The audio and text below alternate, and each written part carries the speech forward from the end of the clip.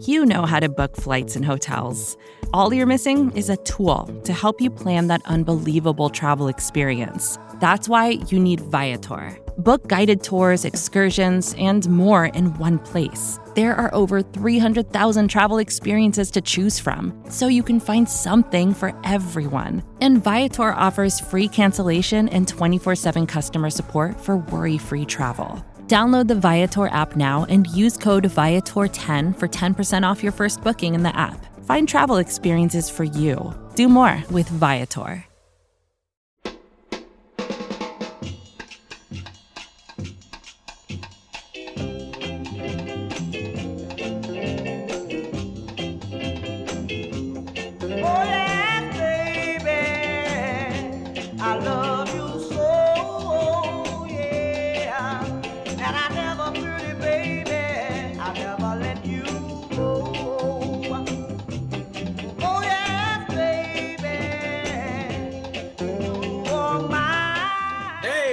Welcome to the Gastroenteritis Blues.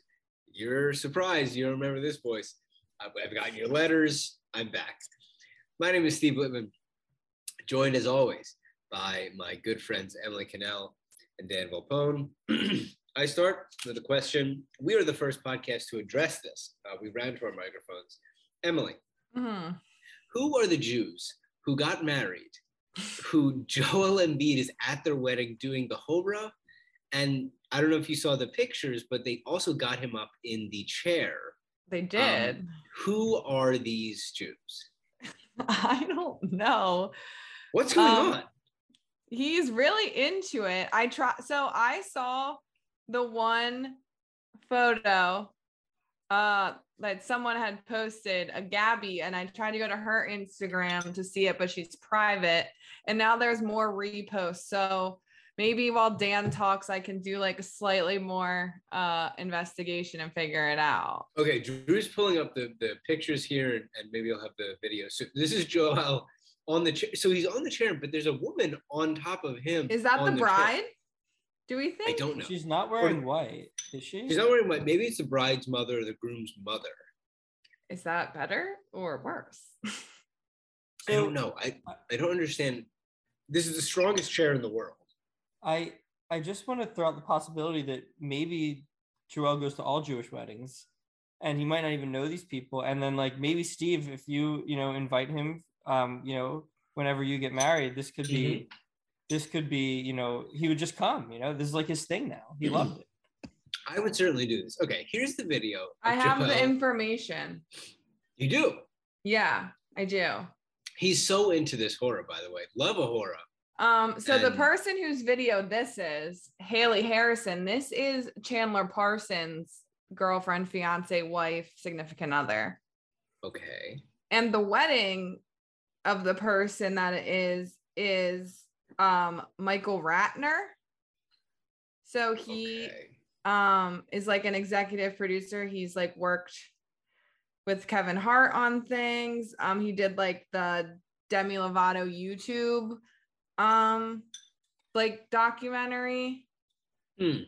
So it's his wedding, and then the lady is a like skin brand CEO, his wife. So I don't know if this was an invite via Joel's fiance wife from like the skin brand side, or if he is like friends with this executive producer from Michael Rubin or whoever, or I don't know. But I mean, Chandler Parsons is there, so he clearly has some NBA ties.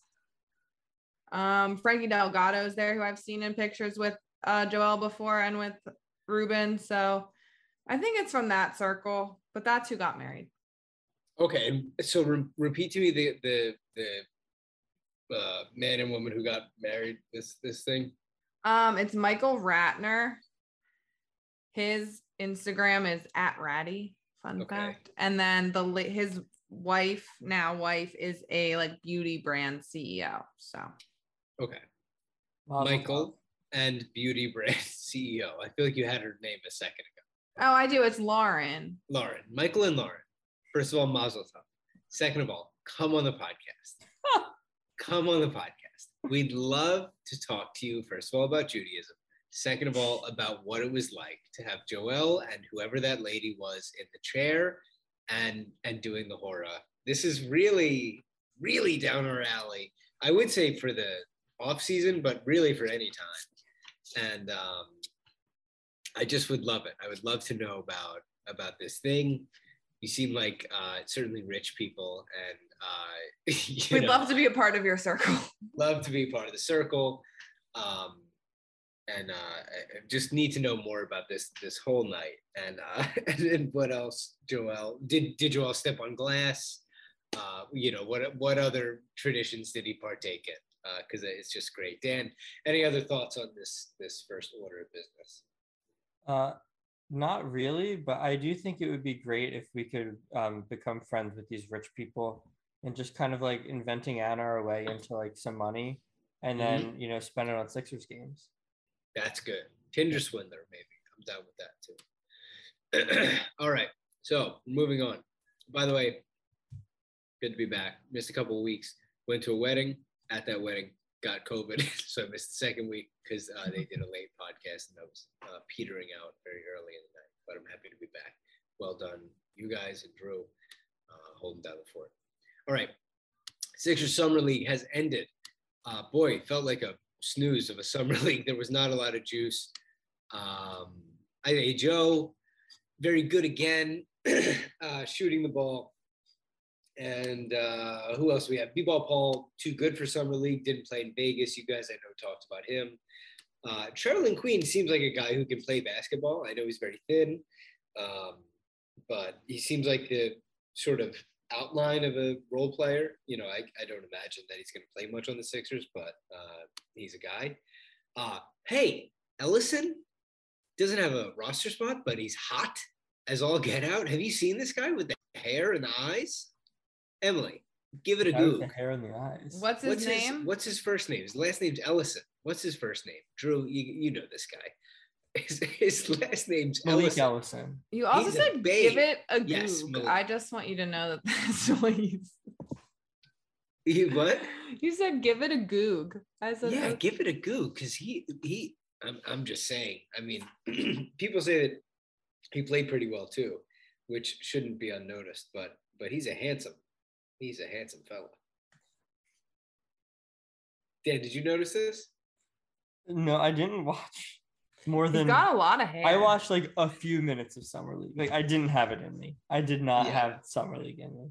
It moves like incredibly in these actions. Oh, it moves. I mean, okay. I need to see like a video. I want to see it in action. He I don't know if he were to get a roster spot, he might break the algorithm in the hand game. So there's him. Jaden Springer still can't shoot, so I don't really foresee him playing basketball much.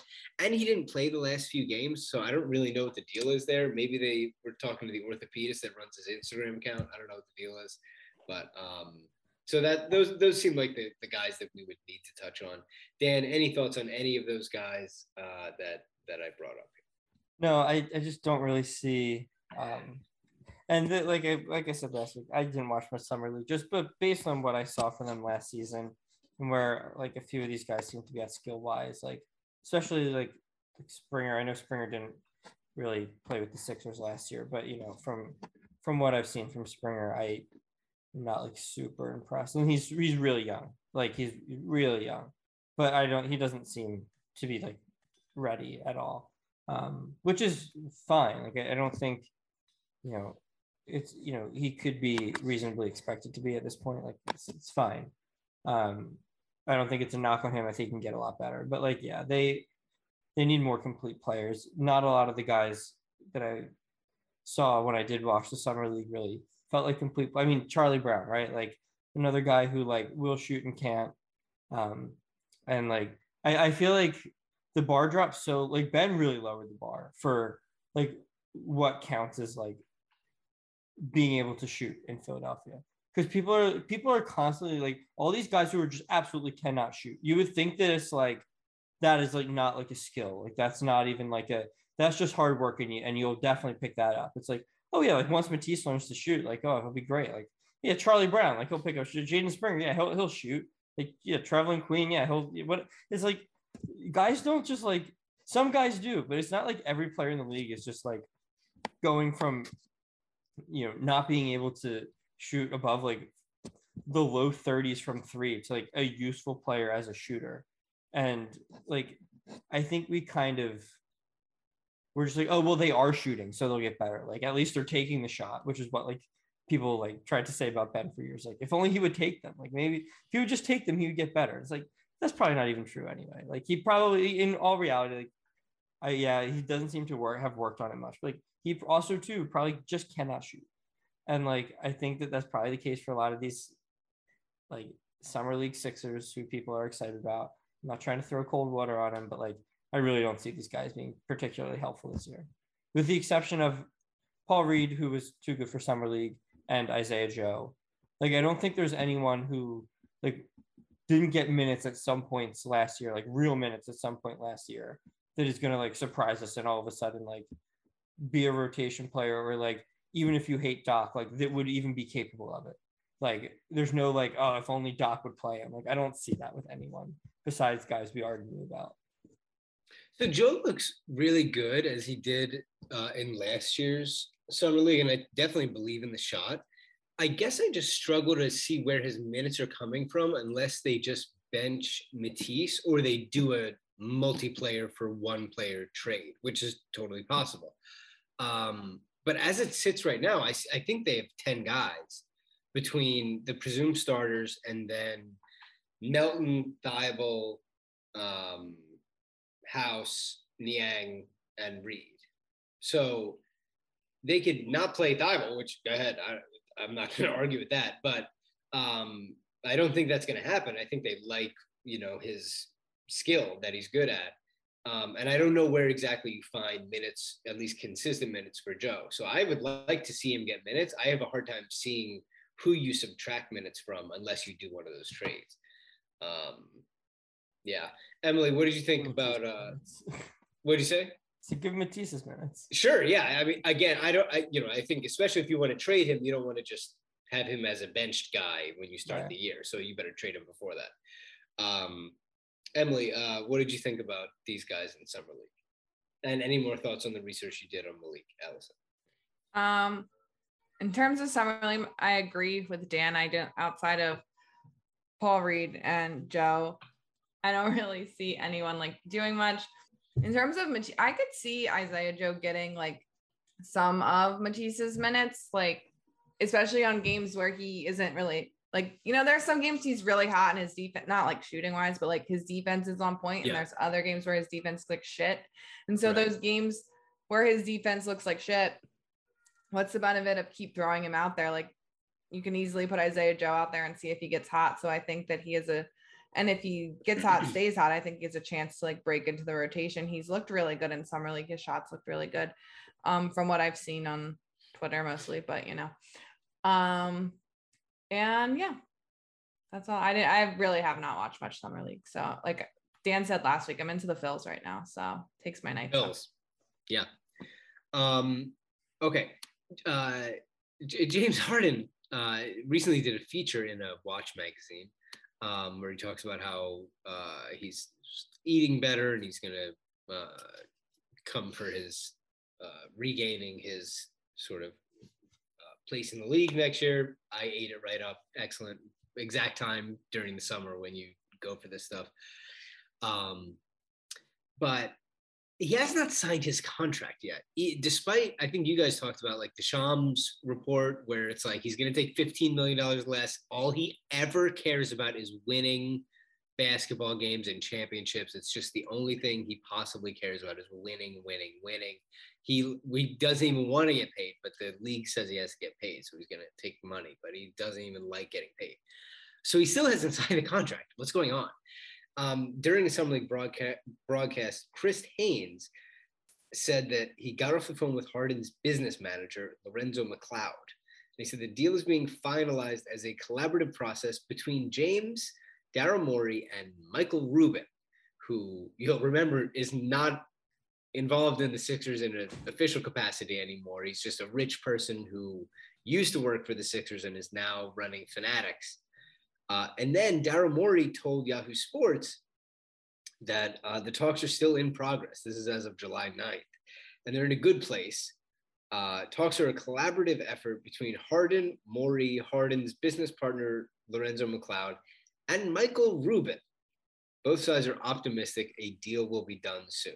So I want to talk about both sides of this. One is, why isn't this deal done yet? If we already got the thing that's like, he'll take $15 million less because he just loves winning so much, and he'll give it all away.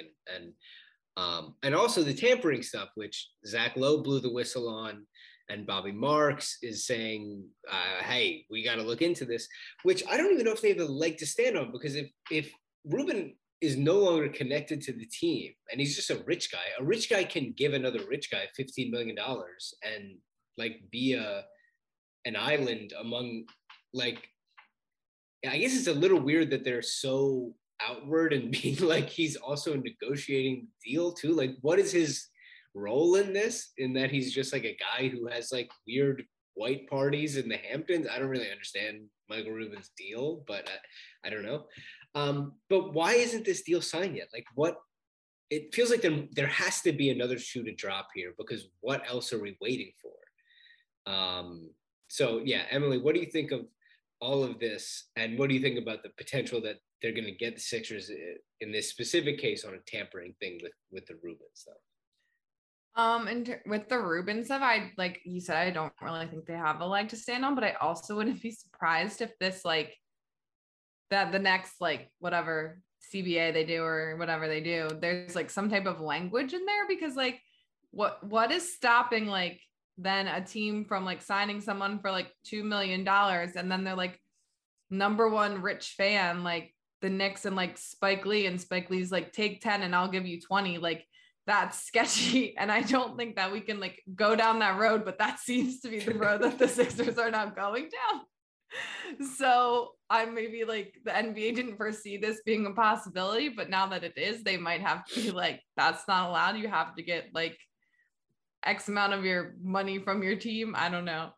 But I don't think there's any rules against it right now. So I don't think that we'll get in trouble, but it is a little suspect, to be honest. And what about, like, what do you think the holdup is for it's, July, whatever? 17th? Yeah. What's going on? I don't know. It could just be like something, like some very like minuscule thing, like some type of like incentive bonus or something that they're just like arguing about. I think that the like main points of the deal, I think the amount that's being reported, the $15 million less, is probably pretty accurate. It's probably just like one little thing, or, maybe James Harden's agent's on vacation. Like, if they're just like very content to do this. An agent. Oh, true. Oh, his business partner. Guy. Yeah, maybe his business partner. I did see that James Harden just like posted something today about a wine. So maybe he's busy working on his wine and was like, I can't deal with this NBA stuff. I have like Vittnering to focus on, and but I'm not worried. I think it'll be fine.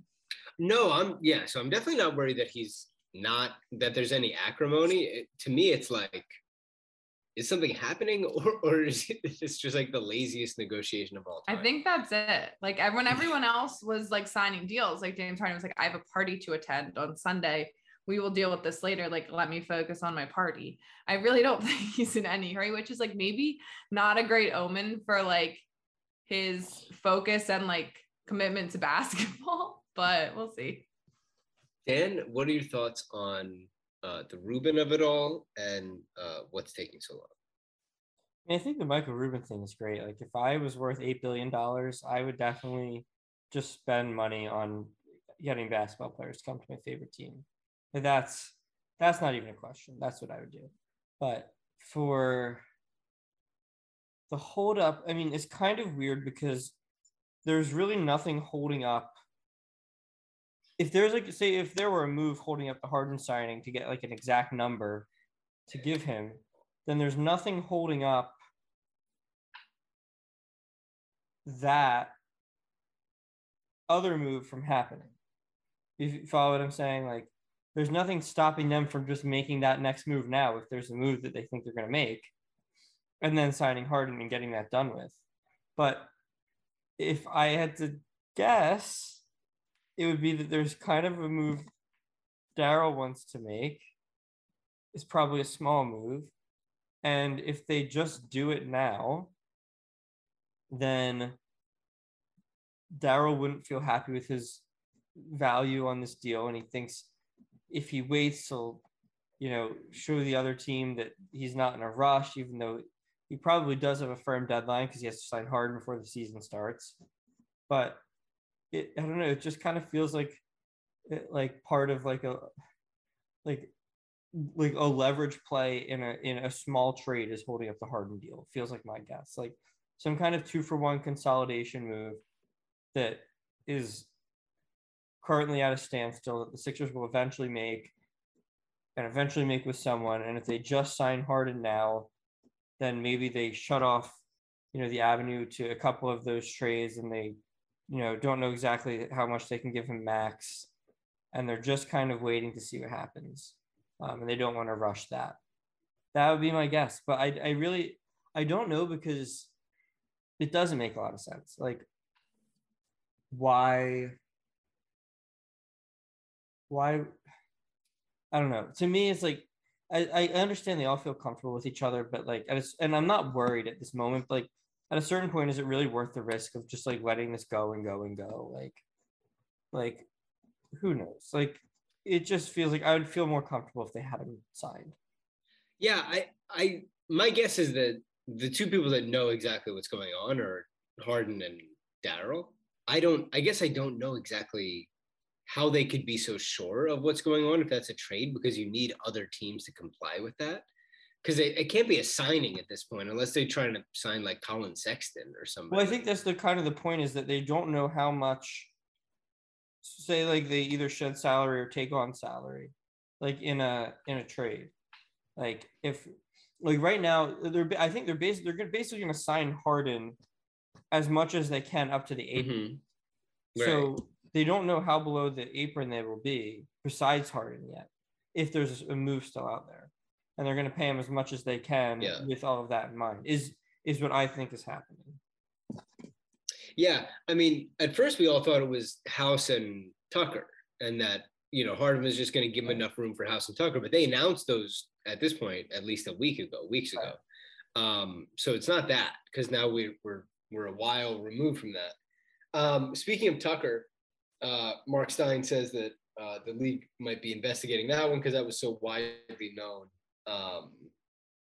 prior to the league stuff. Can we? Who gives a shit? I mean, everybody does this. Why would we need to like? Yeah. Also, like, I don't really get the argument, because like it could just like there could have been no negotiating. Like, everyone knew what Tucker was going to get. It wasn't like a Jalen Brunson situation where there was a bidding war and he wasn't getting a max. It was like 10 teams are going to offer Tucker that melody, and it's like, who does he want to sign with? And it was like, okay, he wants to sign with the Sixers. Like, that kind of came out. Like, he believed the Sixers were going to give him this better deal. But like, I don't really know how that becomes. Like, the Sixers offered him the same contract everyone was going to offer him. Right. So it doesn't make a ton of sense to me. I mean, I guess not everyone was offering the 3 years guaranteed, but like, right. But it's just a little strange to me. It's like everyone knew the value he was going to get, at least per year. And I don't know. It feels bizarre. Yeah. And the team that would be making us think about it is the Heat, who themselves got in trouble for this last year with Lowry. I feel like, who cares? Emily, any thoughts on the Tucker thing? No, I don't care. Like, I don't even know why there's like these tampering rules to begin with, because like Dan said, everyone does it. Like, and literally like the minute, I mean, I guess now that there's like that weird moratorium, like people can talk at noon or 3 and can sign at 6. So there's like this like built-in buffer of 3 hours where they can get deals done. But like in actuality, like I feel like deals probably take longer than 3 hours. Like, so there's been discussions prior to this, and then at 6, like 85 people sign a deal, so it's weird how that happens. But yeah, I just think they like make a deal about tampering if like someone makes too big a fuss about it, but I just think everyone should just turn a blind eye and let it go.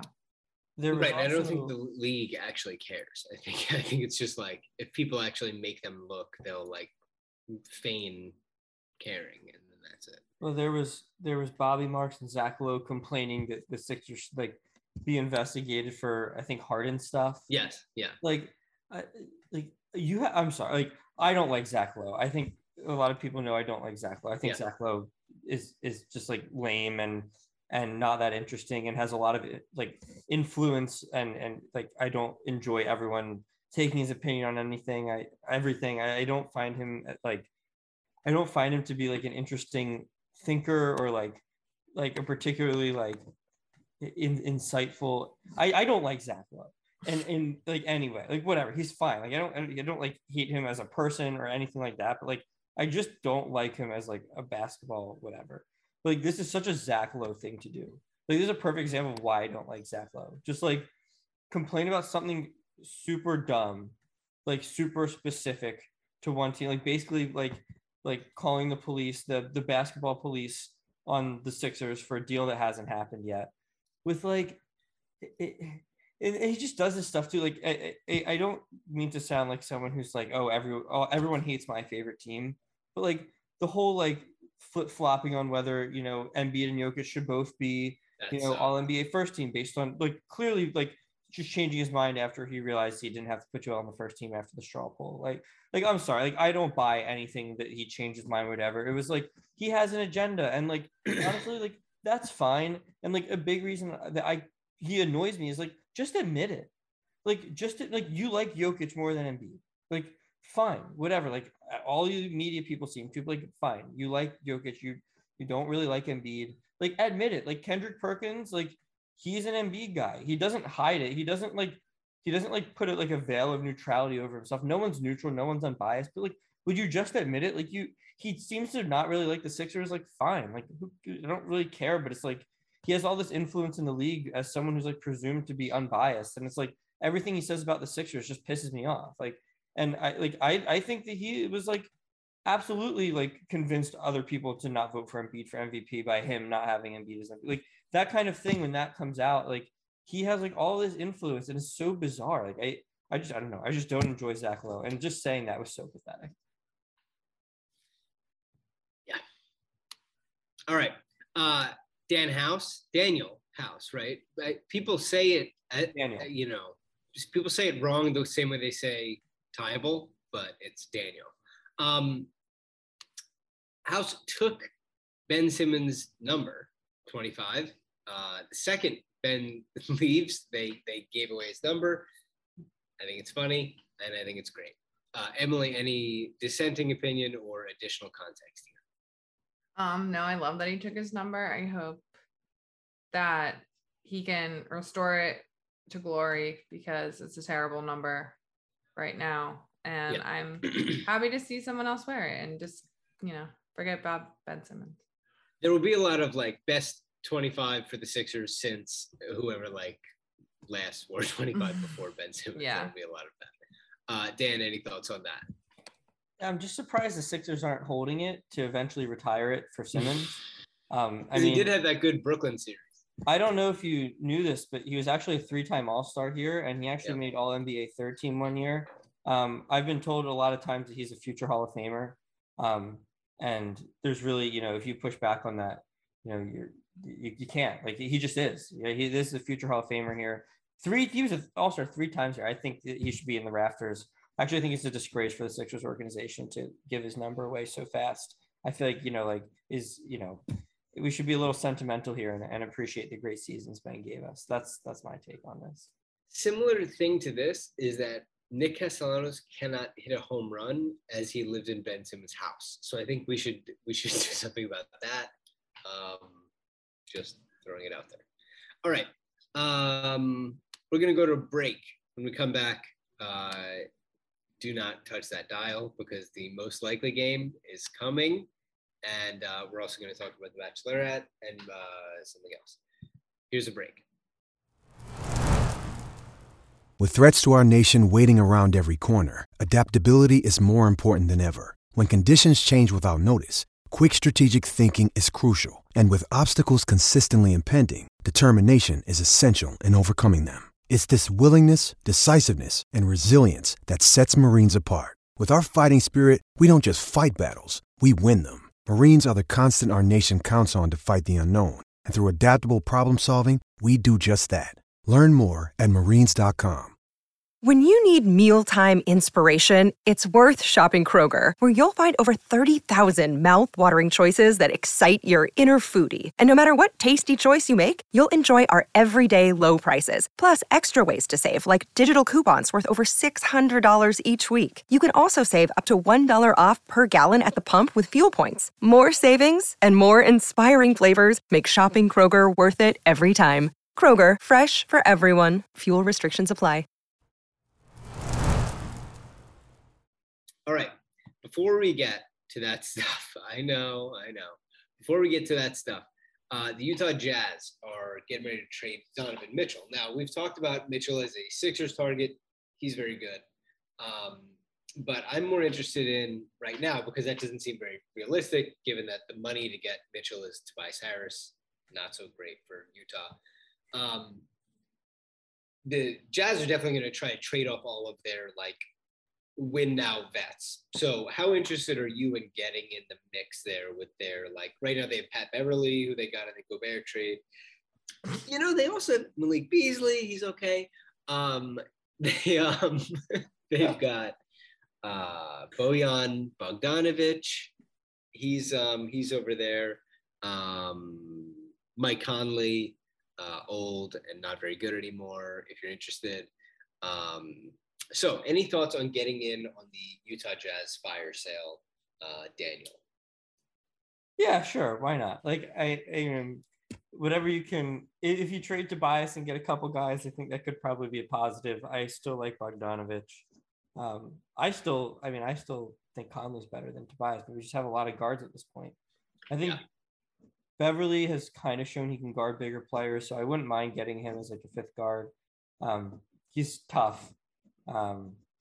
And we know that, he's a former Rocket, so that's funny.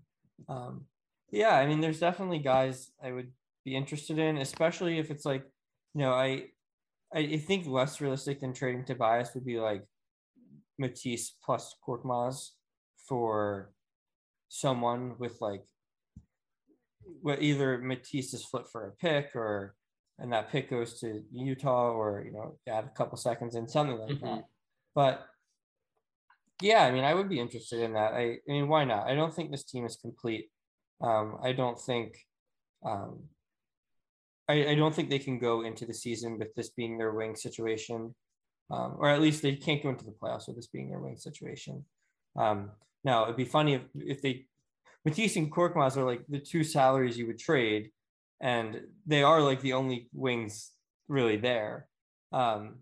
So it'd be hard to trade those guys and get Beverly or not a wing back. But I also think they're it doesn't even matter, because they're not even guys who are going to be playable in the playoffs. So you'd have better luck just going small, I think, than trying to make one of those guys playable. As much as I believed in Furkan at one point, and I think everyone believed in Matisse at one point, I just don't see it. So I would be interested. It could be fun. I'm more than anything, I'm interested in just more shakeup than we've gotten so far.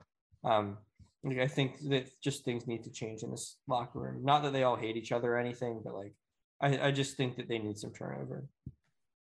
Yeah, on Beverly, God, would he be adored in Philadelphia? That guy's just absolute. Between him and PJ Tucker, holy shit. I would love him as a Sixer. Jake Fisher reported that the Sixers have definitely had interest in him. But now that we have Melton, it might be unlikely that we would expend resources there. They do just have, all of a sudden they have guards, between Harden, Maxey, Melton, and if you want to say Shake, they have, they just have guys right now, and Beverly's small. But he can guard up, you can get a little creative there, and just from a value standpoint, he definitely, can play in the playoffs. So, Emily, any thoughts on those guys in Utah that they'll definitely be looking at trade? Yeah, I agree with you. I've always been a big Pat Beverly fan. I think he's just like a little messy, and I really enjoy someone who's a little bit messy. So, I think Philly would love him. I don't know if he's like the best fit here, but half the time I don't care about that. I just like guys that I like. So that's probably like the only one that I would really want to like pick up out of the Jazz fire sale. Fun fact about Malik Beasley though, because I was Googling him. Do you ever watch the show Everwood? It was on the CW in like the early 2000s. Probably not. Can't say I did. Oh, well, his grandpa was on that show, and his grandfather was also in Rudy, the movie. Fun fact. Yeah, I wouldn't have did it like I didn't know the Beasleys had like a history in Hollywood, but there you go. Yeah, I feel like we barely covered him on this, but yeah. Well, there you go. Okay. All right. Well, yeah, so that's that. We are welcoming onto this show Drew, as we are getting into the most likely game. Here we go.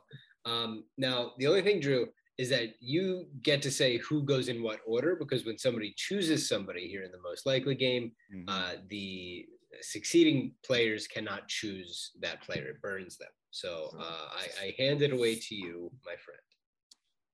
Okay, first, thank you for giving me the honors on the return of the most likely game, one of my favorites. And since we were just talking about the Jazz and how they're about to shake up the NBA, I have personally just watched the movie Whiplash, which is about jazz music and featuring Miles Teller, I think Philly native. Big fan of Miles Teller. Exactly. Me too. He was great in that movie.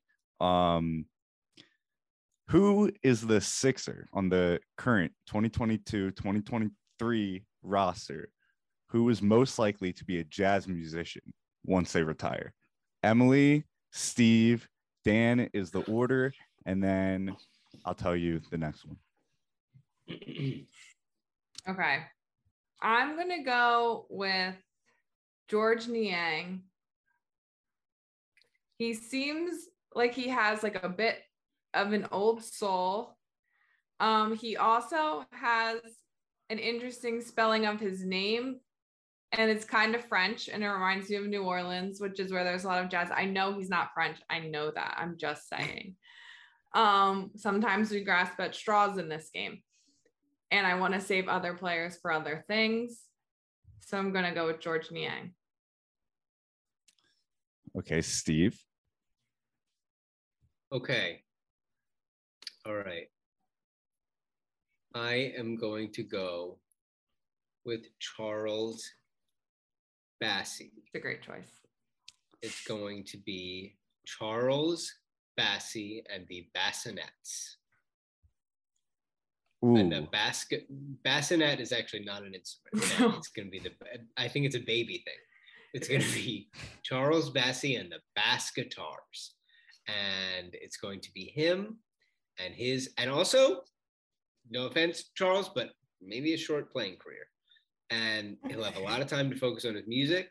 And it's going to be him. And he's going to be one of these guys that sits down while he plays the thing because he's too tall. And I think he could really have a soulful sort of way about him. I can see it. Dan, I'm going to need you to not react in that way while I'm talking. So what thing is he sitting down for? He's got a big one of them things with the strings. Playing a bass. Yeah, a standing bass. It's not a guitar. Bass. Oh, so he has to sit for that. I see. Okay. Charles Yeah, Bassey he is playing the bass. Yeah. Isn't there like a Count Basie that's like actually a jazz musician, like a very famous one? Yeah, that's where you're going with that, Steve? Yep. Okay, Dan. I am very happy with it. I'm gonna go with Tyrese Maxey. Burning Maxey early. I just think that he's a very happy guy. He's always smiling. And I think that I could really see him getting really into the literal, like, when someone's like playing an instrument and they get really into it and you can just like see it in their face, like they're just like really enjoying playing this instrument. Like I could see that being Maxey. Plus, I think if he's playing like a saxophone or something, and he like in that kind of way where he's getting like really into it. He's got a sax solo, right? Like he would like be like bobbing his head back and forth and his hair would be going all over, and like it would just be an awesome look. And so, I think, he will like need something after basketball to like become passionate about because he's such a hard worker. And so he's going to be like, I have to take up an instrument, and he's going to get really into jazz. What instrument would he play? I think he's playing the saxophone. Okay. You strike a hard bargain, Dan. Emily, I think you came up short with George Niang personally. I think Charles Bassey is the clear winner. He plays the bass. It's his name. It's in his name. Let's go. Oh, he played the bassinet. Shut up. Okay, so Dan or Steve, apologies. You get the first win of the offseason, I guess. Thank you very much. Next question. LeBron James recently made an appearance in the awesomely titled Drew League. I have no partnership with them. I should make that clear. Who is the Sixer most likely to play one game and then dip in the Drew League?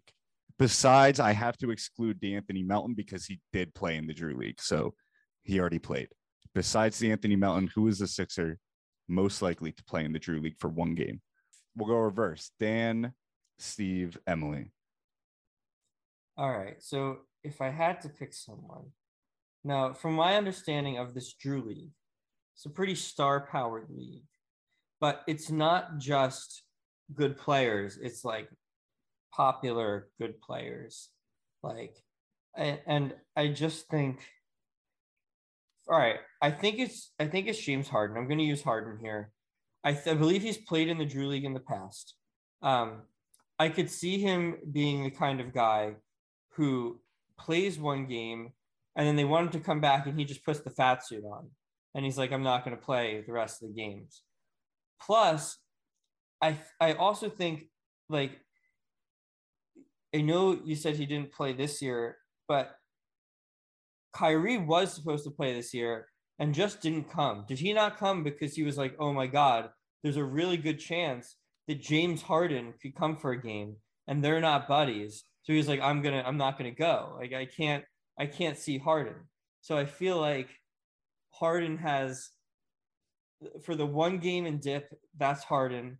And based on Kyrie just deciding not to go, I think he was afraid to run into Harden. He was like, they haven't said Harden's playing, but I could see him coming for a game. And I don't want to risk that awkwardness. Harden's actually on the Drew League Wikipedia page, his picture. There it is. Steve. Okay. I am going to say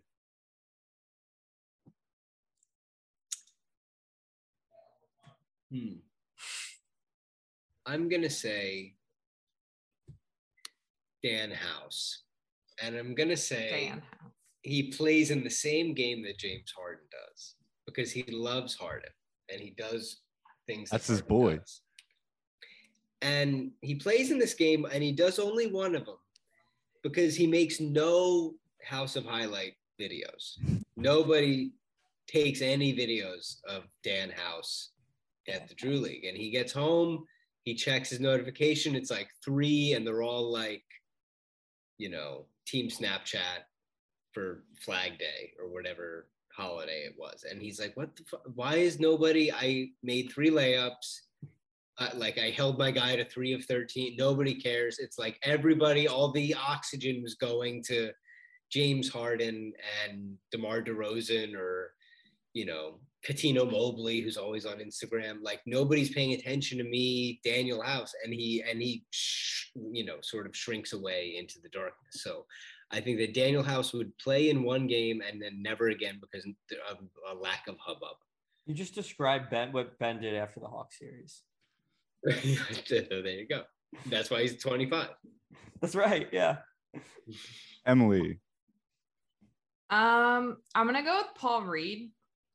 Dan said like a lot of high-powered, high-star players play in the Drew League, which is true, but they also have like some college kids that play. So like I think your level of stardom doesn't really matter. But I think that Paul Reed would actually like be really fun in the Drew League. Like he would definitely make some House of Highlights videos. Like he does like crazy stuff. And then also from everything that we've heard in like interviews, he's just kind of like a bit of a space cadet. Like he'll be like, I don't know like why I'm here. Like, I don't know what we're doing here. So I kind of think he would like go to a game and then not realize that there were more games after, and he would just like not attend. So it wouldn't have been like an intentional dipping out, but like he just would not realize that there were more games. That's very interesting, because when I wrote this question down, the two people I thought of were James Harden and Paul Reed. So I think I like Emily's reasoning just a little bit more. I think James Harden, I just saw in that same report where he said he was like eating healthier and stuff, said he was playing Call of Duty, which for me, I mean, we all have a history with our players playing Call of Duty. I think he's more focused on all that than going to a Drew League for the hype. I don't think that's in his best interest right now. I think going to the Drew League for one game is definitely in Paul Reed's best interest. So Emily gets that one. Thank you. Moving on. Emily, you mentioned the Phillies earlier.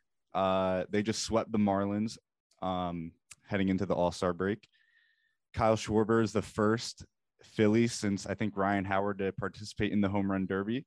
So in honor of the Home Run Derby, which is tomorrow on Monday, if the Sixers were to theoretically hold a team-only Home Run Derby, which Sixer would most likely come out victorious? We'll go Steve, Emily, Dan. Okay. Home Run Derby for the Sixers. I'm seeing some options here, but you really need them to be smooth and coordinated.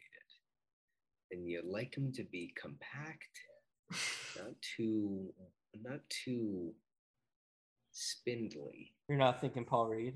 Spindly. Paul Reed is disqualified.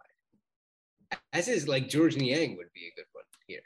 All right, I think I've got my answer. My answer is PJ Tucker. Damn it! That was awesome. PJ Tucker, very strong gentleman, very athletic, but seems to have a good center of gravity, good trunk on him. I've seen it, and very coordinated. Moves well laterally, seems to know what he's doing athletically. And I think that, and just sheer, hand-eye coordination and strength, I think that he would be a Sixer who would do really well, and not too high a center of gravity, really. Like, I think that's who I'm going. He's only 6'5" or so. That's what I'm going with. Emily. Well, it's really bad when both me and Dan say that was our guess. Like that kind of, we should keep our mouths shut. It's a real because compliment. that really gives Steve some brownie points. Because I was also going to comment on PJ Tucker's, but okay, so I'm going to go with Charlie Brown Jr. Like Steve said, like he's shorter, he's only 6'6", and really my only other reason for doing this is that in baseball, a lot of times you've got like dynasties, you've got like Cal Ripken Jr., you got Ken Griffey Jr., and then you have Charlie Brown Jr. So that's just like a good baseball name, and I'm gonna go with maybe he can hit some dingers. I would like to I think you both made such great points. But I would like to combine them both and choose the real best player, which is Daniel House Jr. Okay, we still have the junior. I agree, that's important. We need the junior for all the reasons you said. But we also House Jr. I mean, that's a great baseball name too. But he is also pretty compact. He is, he's got the similar size to Tucker, right? So I think that is also important. I think that you both made very good points, but you were just kind of around where we needed to be, which is we put those two good ideas together. We get Daniel. I can't argue with that logic, Dan. That's a clean sweep. Thank you. PJ Tucker probably has the best chance, but just for the explanation.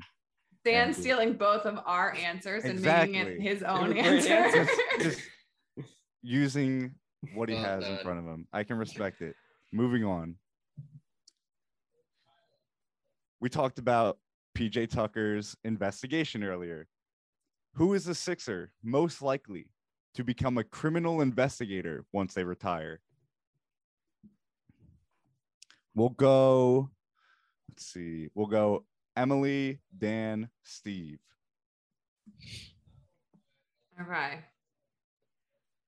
I'm gonna go with Tobias Harris. Pretty easily. We know that he likes to read things. He also has many of the same interests as I do. He likes dogs, he likes cookies, and therefore I think that he also likes true crime podcasts, which is something that I like. So I think that I would be a good investigator, and therefore I think Tobias Harris would be a good investigator. It's a solid point. I'm gonna go. All right. So I'm gonna go with Shake Milton, and here's why. If you've been listening to this podcast long enough, back when we originally brought out the most likely game, we have established, this is just fact, that Shake Milton is afraid of ghosts. He is the Sixer who is most afraid of ghosts. This is indisputable. Oh my God, So that's right. he has to, yes, like, okay, he's doing some criminal investigating, but the reason he's doing that is so he can get the investigative resources to investigate the ghost situation as well, because he is very scared, and so he's not scared enough to not face this fear, but he's trying to get it taken care of. Yeah, he would think he's pulling some strings once he gets into the criminal. Yeah, well, he's investigator's in file. there, I and he's understand. got like he has some leeway. They're like, you can investigate, whatever you want. You investigate what you think is important. He's like, yeah, I heard about this, ghost sighting. There was something supernatural going on here, and he's taking those resources and putting it towards ghosts. Steve, how do you follow that? Yeah. Good answers, both of you. Like, good answers, I have to say. What do we know about criminal investigators? I guess we know that it's important that they sort of gather a lot of data, right? Important that they get everything in line, that they're organized, that they sort of look at all of the facts, look at all the facts. What you're doing.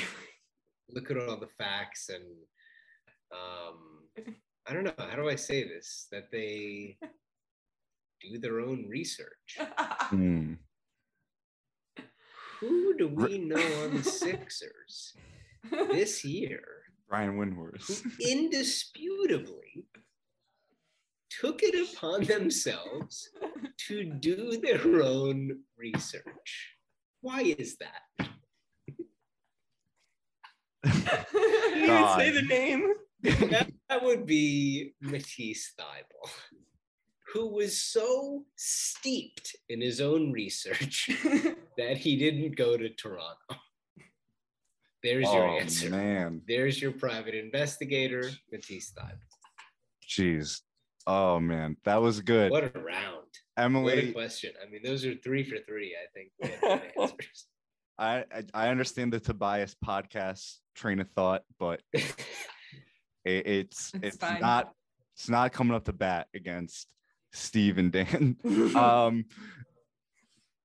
Ghost versus independent research. The debate of our time. Never thought I would ever have to decide between those two. Welcome to Gastro. Oh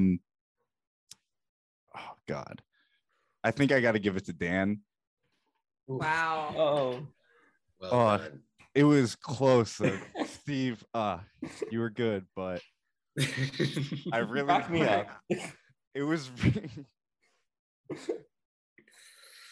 Wow. All It right. was- So it was this really is going close. into the last question, right? That's right. So yeah, so right now the score is Steve 1, Emily 1, Dan 2. Uh-oh. So Oh. if Dan gets us right, he wins straight up. If Emily or Steve gets us, we go to a tiebreaker, which is a heavy hitter. All right. Emily, we got to band together on this We gotta to do- do this yeah. tiebreaker. Okay. Think a little bit deeper about this one. Joel Embiid got his French nationality earlier this week. Who is the Sixer most likely to learn French in order to gain a competitive advantage over someone else on the team or for their own benefit of their game to communicate with Joel in more than one language? We'll go. Who hasn't gone first? I feel like Dan, Steve, Emily. All right. So, I mean, if I hadn't just used Shake Milton, I would be considering him here because we all know he is holding a grudge against Joel Embiid from their screaming match in the bubble. But I have just used him. So I think I'm going to go with Julian Champagny. Champagny sounds like champagne. Champagne is French. So we have to start off with that. Besides that, he really needs to fight for a roster spot here. And, if he can, become Joel's buddy, we know this team is lacking Joel's friends. If he can become Joel's friend by learning French, that would help out.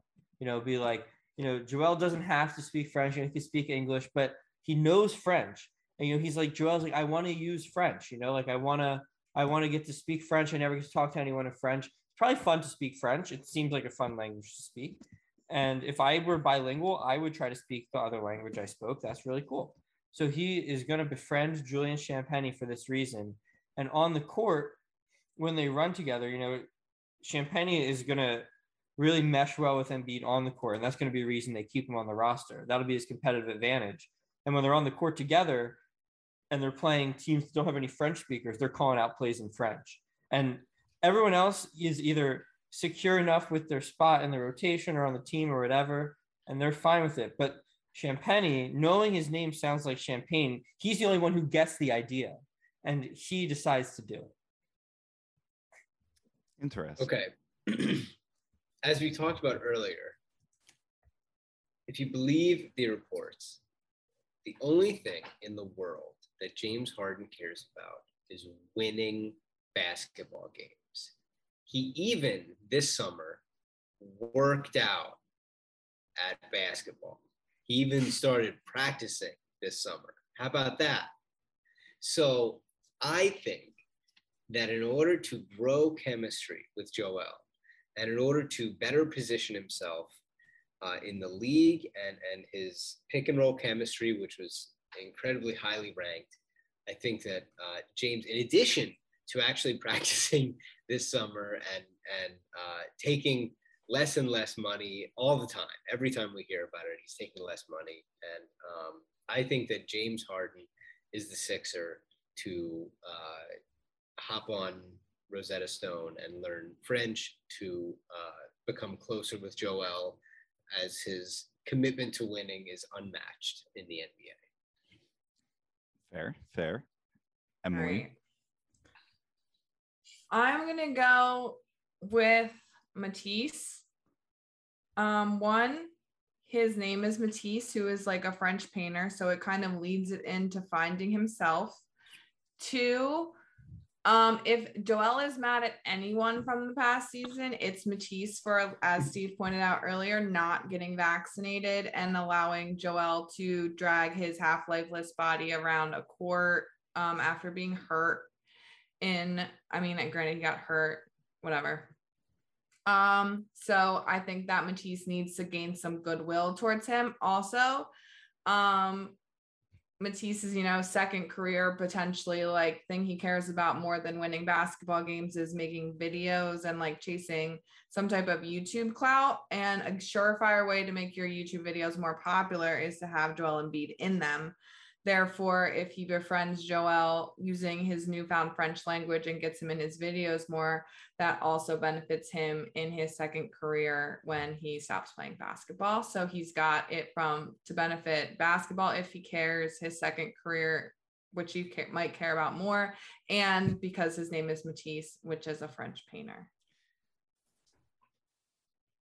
All great arguments. This one was a little bit closer in terms of all three. I think I'm giving it to Emily for Matisse sounds French. I mean, it is French, right? Didn't he get named after someone who was French? Yes. So yeah, that's all that. And I do think when it comes to content creation, Matisse will take it to an extra level to get Joel on there. So I like that explanation. We've got a tiebreaker. We do have a tiebreaker. Emily and Dan, you're going into sudden death, I guess, is what we'll call it. This one, I want to preface and just say, I'm not saying that this will happen.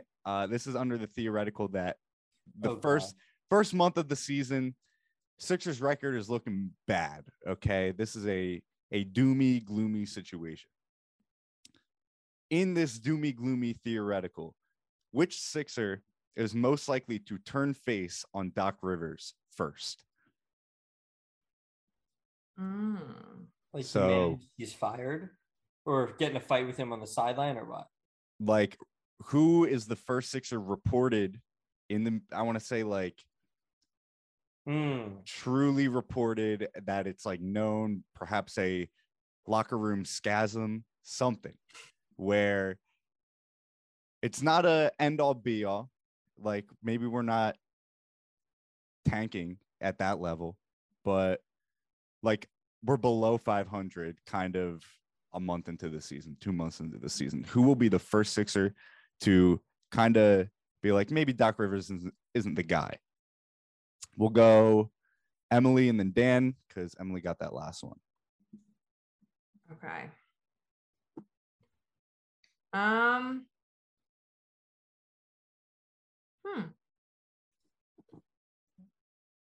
going to say, you can edit out all these long pauses as I think. I am going to say, I know this, fuck it. I'm just going to say Joel. I know this is probably not the winning answer, but honestly, if anyone is going to make anything known about a coach, it's going to be Joel. We all know that he has the most power. We all know that he probably cares about winning more than anyone on this team.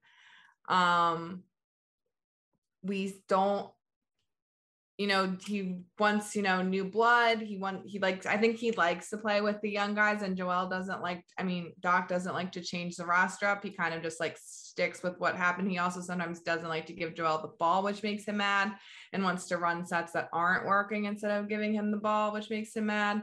So I think if anyone was to want something to happen with Doc Rivers and who had the power to make it happen, it would be Joel. And what's the point of leaking that someone is having an issue with the coach if they don't have any power to do anything about it? So I'm going to say Joel. So I think that instead of being a move out of anger, this is actually like anger in terms of like, oh, like I'm a great player and this team isn't performing. It's a guy whose career is being a little bit stunted by Doc Rivers' decision-making. And if the Sixers have a bad record, let's think, how did we get here? Well, here's how we got here. Doc needed that backup big, that traditional backup center. He brought in Enes Freedom, Steve's guy, to be the backup center. And, Doc loves his politics. He loves, he loves what he brings on the court. He's a great offensive rebounder. And Doc is playing Enes Kanter Freedom 18 minutes a night. He starts when Joel's out, and Paul Reed is just not getting any run. Even after he showed in the playoffs he can play, Doc has another guy that he can play now, and Paul Reed has talked with his agent. He's not happy. he makes it publicly known that he's not happy that Doc is not playing him, that the team would be better if he were playing, and that the Sixers need to either play him or trade him. So very, very realistically, I think Emily's is more realistic just in terms of considering that Ennis Freedom is now on the Sixers. Yeah, He's going to be if they're bad. If they're bad, that will be why. I think that's breaking a fundamental rule of the most likely game where the player has to actively be on the. No, but Paul Sixers. Reed is the one who asked out Okay, so because Paul Reed is they your signed guy. someone else. Okay. Paul Reed. I don't know. I think Paul Reed is more likely to be traded after making a fuss about Doc Rivers than He wants that. He wants that. I don't know, Dan. I don't know. This is sounding a whole lot like grasping at straws. I It sounds think like you love Oh, Ennis boy. Freedom. That's what I'm hearing.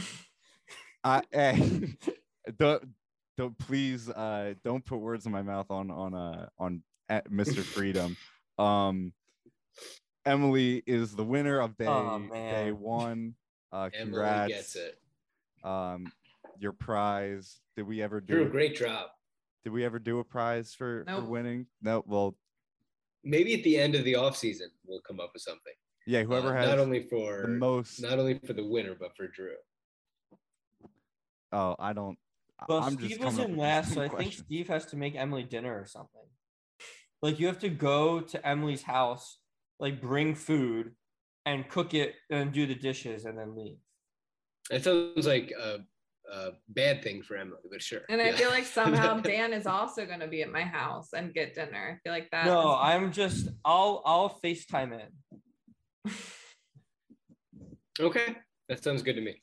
Right.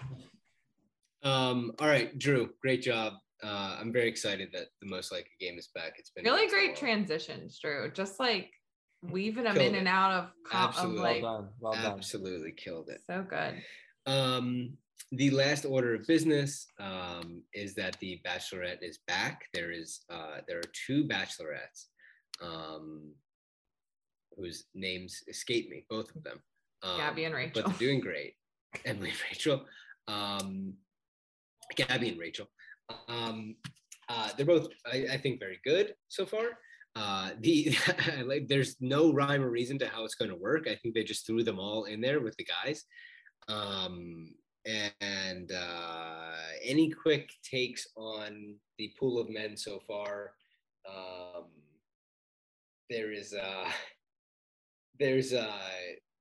Gab and I did the thing again this year where we go online and we read the list of the guys and we sight unseen just by reading the list, we choose three guys who we think are going to make it the furthest, and then we tell each other the list, and whatever wins gets a guy that goes the furthest, make a meal for each other, whatever.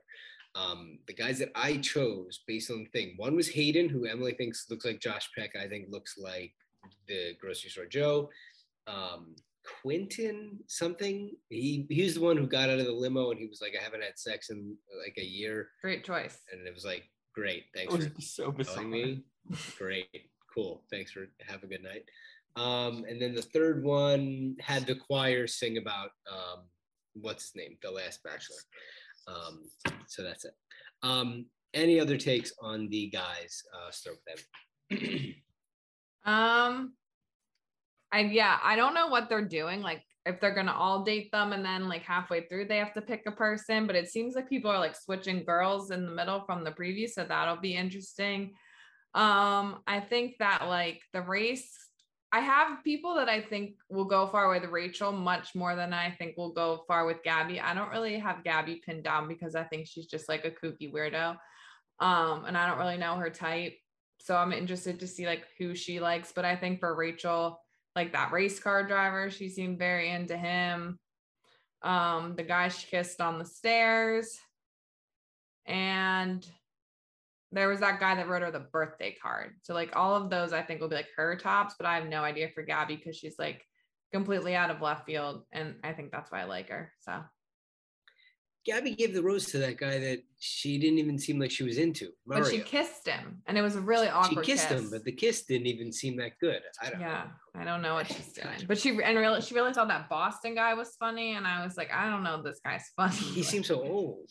And like weird. He told her to shush. Yeah. I don't know. Dan, thoughts?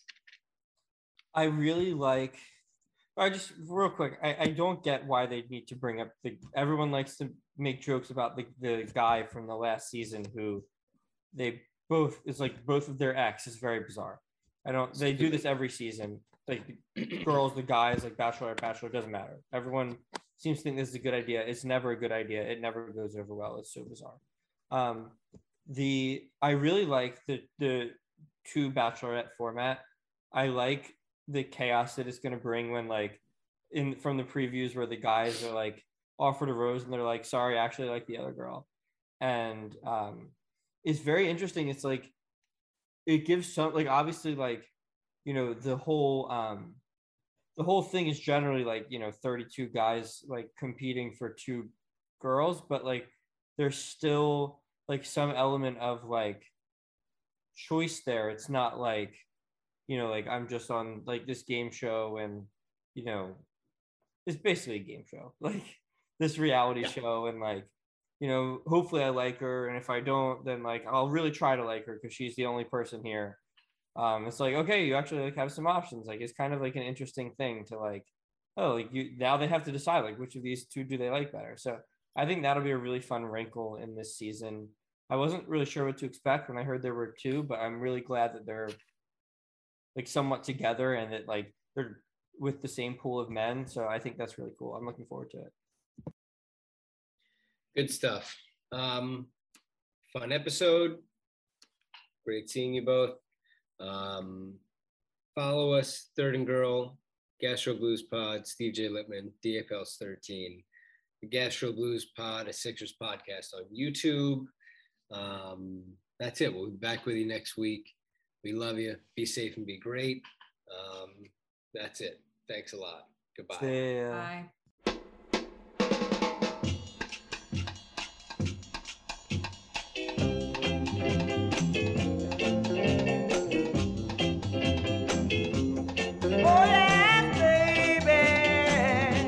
I love